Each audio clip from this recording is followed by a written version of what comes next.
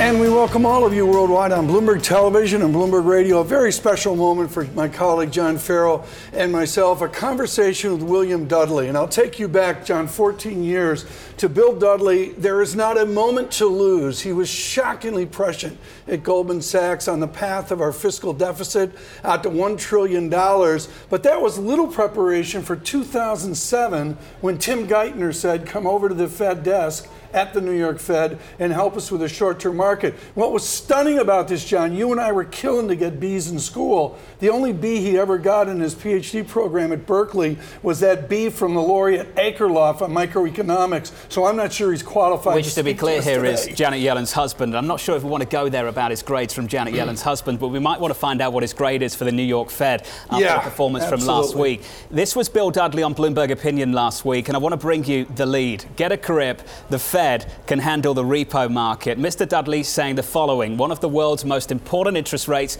has had a tumultuous week. The aberration has generated a lot of concern. My advice, don't worry, the Fed can handle it. Bill, great to have you with us on the program. Let's just start with what happened last week. So what happened last week was on Monday, there were two things happened.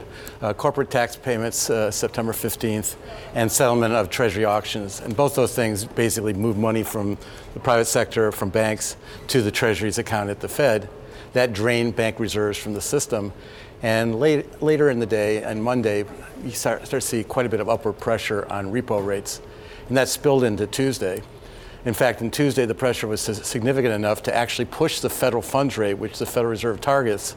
It had a range at the time of 2 to 2.25%, pushed it to 2.30%. So the federal funds rate was actually trading for one day outside of its range. We're trying to work out whether it was a confluence of events, things happening all at the same time, temporary, idiosyncratic, or something more structural, whether the central bank has got to find out the appropriate level of reserves. Is that what we're still working through, Bill? Well, there was a structural underlying issue, which is the Fed has shrunk its balance sheet over time. Currency is growing. The Treasury's cash balance at the Fed is growing now that the debt limit issue is being resolved. And so as a consequence, the number of reserves in the banking system has been shrinking.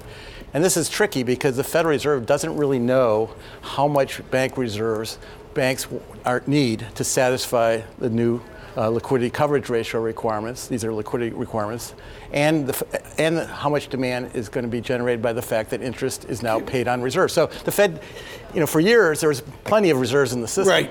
But now they're getting to the point where reserves demand is equaling reserve supply, and so if there's a little bit of a shock to the system, that can put upward pressure. But you just said the heart of the matter. This is the trust market of short-term paper. You worked for years in the trenches of this with your Goldman Sachs market experience over to the New York Fed with Geithner, and you just said it. The Fed doesn't really know. That the Fed doesn't really know, does that potentially affect trust in this important No, I don't market? think so. I mean, I think we always knew that there was some desired demand for reserves, but we couldn't observe how much that demand was because there was more than sufficient reserves in the system. So there was always going to be a point where the reserve supply shrank to the point that we would see upward pressure on short-term rates. And when we reached that point, the Fed would know, what do they need to do? They need to add more reserves to the system. And that's what we saw over the past week. One complaint we have had is that they were late. They weren't quick enough. What's your response to that? Well, in the scheme of things, maybe one day would be nice if they had responded maybe a little bit more quickly. But in the scheme of things, this is an event for markets. It's not an event for the economy at all. But you know what the narrative is that's emerging over the last couple of weeks? In fact, it's been emerging for the last 12 months, Bill, is that you left, Simon Potter reportedly was squeezed out, and this New York Fed is different under Williams than it was to you. That this New York Fed isn't as sensitive as what's happening with markets as it was under you. I don't accept that. Well, defend John Williams and the Fed, please. Well, we knew that there was going to be some point where reserves had shrunk to the point where demand for reserves was going to equal supply, and when that happened, we were going to see some upward pressure on rates. That's what happened that last week. No surprise there. The other thing that people I think don't really appreciate, it's not one person at the top of the Federal Reserve that does its thing. There's literally hundreds and hundreds of really qualified people that execute monetary policy on behalf of the Federal Reserve. And where are we today? We're in a good place. Repo rates are now back down to where they should be. The federal funds rate is well within its range.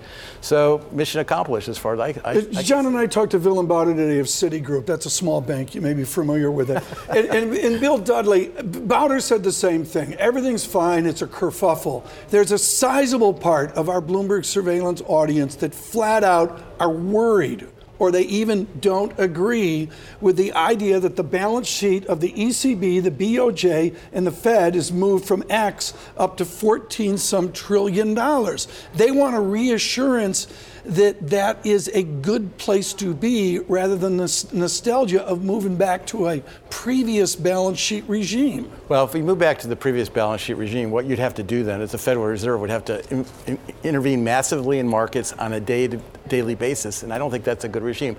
In the current regime, if you have enough reserves in the system, you don't have to do anything day to day. The interest rate you pay on excess reserves essentially sets the level of money market rates. The Federal Reserve, the federal funds rate trades within this range, and you're done. So it's a much simpler regime. Am I right, John, that we need like 400 billion is the plug-in number right now, or 380 billion? Well, people don't really know exactly how much reserves you need to have sufficient, but I think the Fed is going to build up a little bit bigger buffer. They're doing it by doing repo operations, and I think in the fullness of time, there's a prospect of two things happening. Number one, they'll increase the size of their balance sheet, so they'll start to buy Treasury securities again.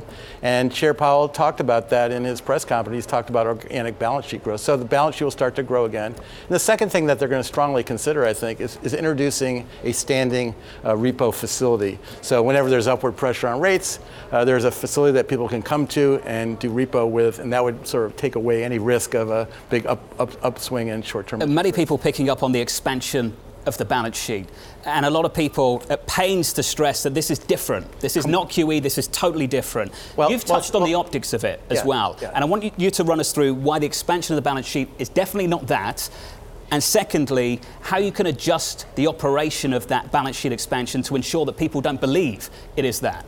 So if you're adding reserves to keep short-term rates from exhibiting upward pressure, that's very different than adding reserves to try to push down long-term rates. So quantitative easing is about buying longer maturity assets to try to push down long-term interest rates. Trying to have enough reserves in the system to prevent upward pressure on short-term rates, it's about adding reserves to the system. So the goals are completely different. In both cases, the balance sheet increases.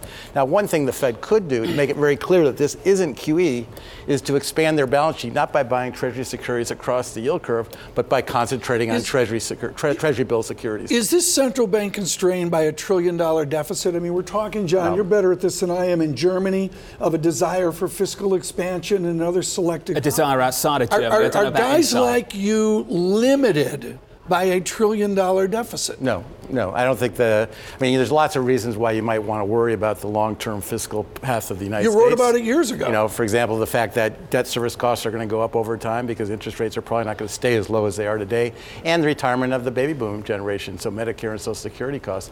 But it doesn't put any constraints on the Fed at this point. Have you spoken to the New York Fed in the last week? No. Not a single word? No one's reached out to you? No. I mean, look, it's really important for the former president of the New York Fed to let the current president and the people on the desk to do their job. Of course, but I have to raise the question because I've had people come to me that used to work at the New York Fed and say the morale right now is not very good, that there's a lack of leadership. I can't comment on that.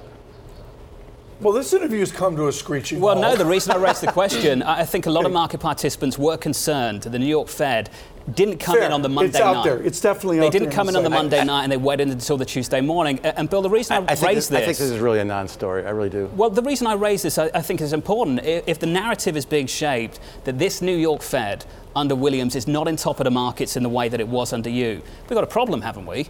But I don't think that's the case. I really don't think that's What is the case? I'm not concerned about it in the slightest. Okay, but then I want you to tell us what the case is for the Fed. We've had this testing within a hyper-complex market. You mentioned when you went from Goldman Sachs over there, even Bill Dudley had a learning curve in certain elements of the plumbing. Everybody has a learning curve. I want you to speak to our audience worldwide right now about our confidence in the linkage of this plumbing into global banking system trust. How do we get from point A to point B? Well, I think we've already gotten to point B.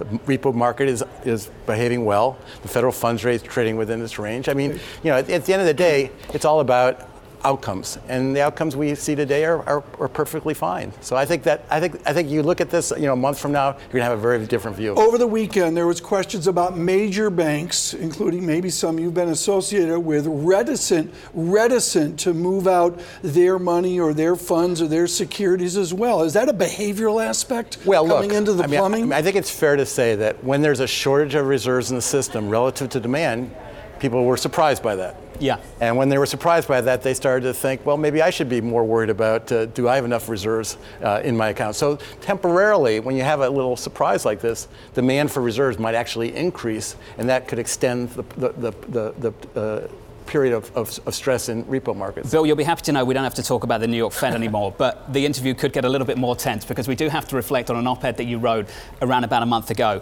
And I want to pick up on the quote, which you've since clarified, and I'll ask you to clarify it once again. It was the conclusion of the original op-ed that I think got a lot of people's backs up, and it said the following: if the goal of monetary policy is to achieve the best long-term economic outcome, then Fed officials should consider how their decisions will affect the political outcome in 2020. When that got published, how much pushback did you get from your former colleagues? Look, I think there was a misunderstanding about what I was really trying to say. What were you trying to say? Well, the main point of the piece was to try to point out the fact that President Trump was trying to sort of have it both ways on trade. He was pursuing a trade policy with China that posed risk for the economy. And at the same time, he was saying if the economy performs badly, it's the Fed's fault. And my view is that the Fed needed to make it very clear that the major risk to the economy is trade policy, because creating uncertainty about investment and supply lines and things of that sort. And the Fed needs to make it clear that monetary policy can only do so much about that. And I think the Fed has made it more clear over the last few weeks. I think if you look at Chairman Powell's press conference, he talked about trade uncertainty a lot. He talked about how trade uncertainty is not something that the Fed can easily address. And that's the kind of pushback that I thought was desirable. I think a lot of people would be sympathetic with that view. And that was the part of the op-ed that I think a lot of people were sympathetic with. Where they weren't was the mention of 2020. Where does 2020 Well, look, I was trying to be provocative. You were certainly that. And what I said, to be very precise about it, one could, if you accept the notion that the Fed's goals are to maximum sustainable price and price stability over the long term, and one also accepts the premise that this trade war might not be good for the economic outlook, then logic would say there's a question about should the Fed take this into consideration. Now, at the end of the day, I made it very clear in the second piece that I wrote, I don't think the Fed should actually take this into consideration in setting policy. If the Fed were to do that, they would become politicized, and people would basically react by reducing the independence, taking away the independence of the Fed. So you think the Fed's already become politicized, don't you? Well, it has become politicized because of the president's attacks on the Fed. So there was an academic piece that came out over the last, 24, 72 hours that I saw just this morning, and they basically did a study of the effect of the president. The effect of the president's tweets on the federal funds market. And what they found was that the tweets actually were causing people to reduce their expectations about the federal funds market. So the Fed's already politicized in the sense that people are not sure now if the Fed is easing because that's the appropriate policy path or because of pressure from the president. But that politicization is not coming from the Fed, it's coming from the president. But that is a really important point, but also that politicization in that piece, Bill, it came from you. And earlier on this conversation, when I asked you to talk about the New York Fed, you were keen to say a former New York Fed president should not comment on the current New York Fed president. But by mentioning 2020, can you appreciate how you've compromised your former colleagues and the optics around their next decision? Look, I think they're going to behave in an apolitical way. They're going to do what they think is appropriate for the economy. And if I were sitting in their shoes, I would do exactly the same thing. I want to talk about the chairman. By all accolade, including, I think John would agree with me, Chairman Powell had a good press conference as well. There's still this thing about William Miller and a non-PhD chairman. How's Chairman Powell doing? And is there elements there of, well, he's not a PhD, and so there is a different cadence to what this given chairman says? I've said repeatedly that you don't have to have a PhD in economics to be a very successful policymaker of the Fed. And I think Chairman Powell is proving that. I think he understands what monetary policy needs to do. I think he's very thoughtful. I mean, at the end of the day, it's all about judgment. Thank you. And your confidence in someone's judgment is what's critical, not whether they're a PhD economist or not. And I have confidence in Chairman Powell. If we assume the probabilistic assumption of any given chairman, and of course the President of the United States harping on it every step, I can't imagine President Trump tweeting in early 2008. I mean, think about that right now. This chairman's being buffeted from all sides. What does he need to hear from Vice Chairman Clarida and the other PhD economists at the Fed right now to drive forward to a better policy? Well, I think the important thing is that the core group of leaders at the Fed, so Clarida, Williams, and Powell, are all on the same page. Are they? I think so. What about the dots? You love the dots more better than me. I think it's fair to say, I'm going to speak on behalf of a lot of people in the market. I think a lot of people hate these dots. And I believe the people on the Fed are starting to go that way as well. Why do we still have them, Bill? Well, I think it's once you move to greater transparency, it's hard to sort of pull it back.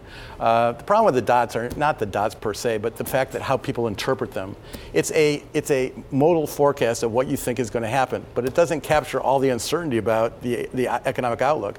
And so the reality is, very seldom are you actually going to do what you say you think is the most likely outcome in the dots, because the world will change in a way that pushes you to a different policy. It does capture a lot of dissent and a fractured Federal Reserve at the moment in a way that it wasn't maybe 12 months ago. We don't just see that at the Fed, we see that in Europe as well at the ECB. Is there a broader signal there, the amount of pushback that policymakers at the top of the Fed and the top of the ECB are getting in response to this slowdown? I don't think there's a big split in the Federal Reserve. I mean, the question for the Fed right now is the economy is doing fine, but there are risks to the economic outlook caused primarily by trade policy uncertainty. There's not an inflation issue. So in that environment, do you take out some insurance or not? And some people think you should take out some insurance, and other people want to see more economic weakness before they do that. And yet there's something a lot of people still struggle with. And our colleague Michael McKee has asked the question twice, I believe, of Chairman Powell. Why do lower interest rates help to address the tensions that have come off the back of the trade dispute? Why do they help? Well, I think they help in a number of ways. Number one, they make financial conditions more accommodative. So stock market, bond market supports the U.S. economy. Probably takes a little bit of upward pressure off the dollar, which has consequences for U.S. trade performance.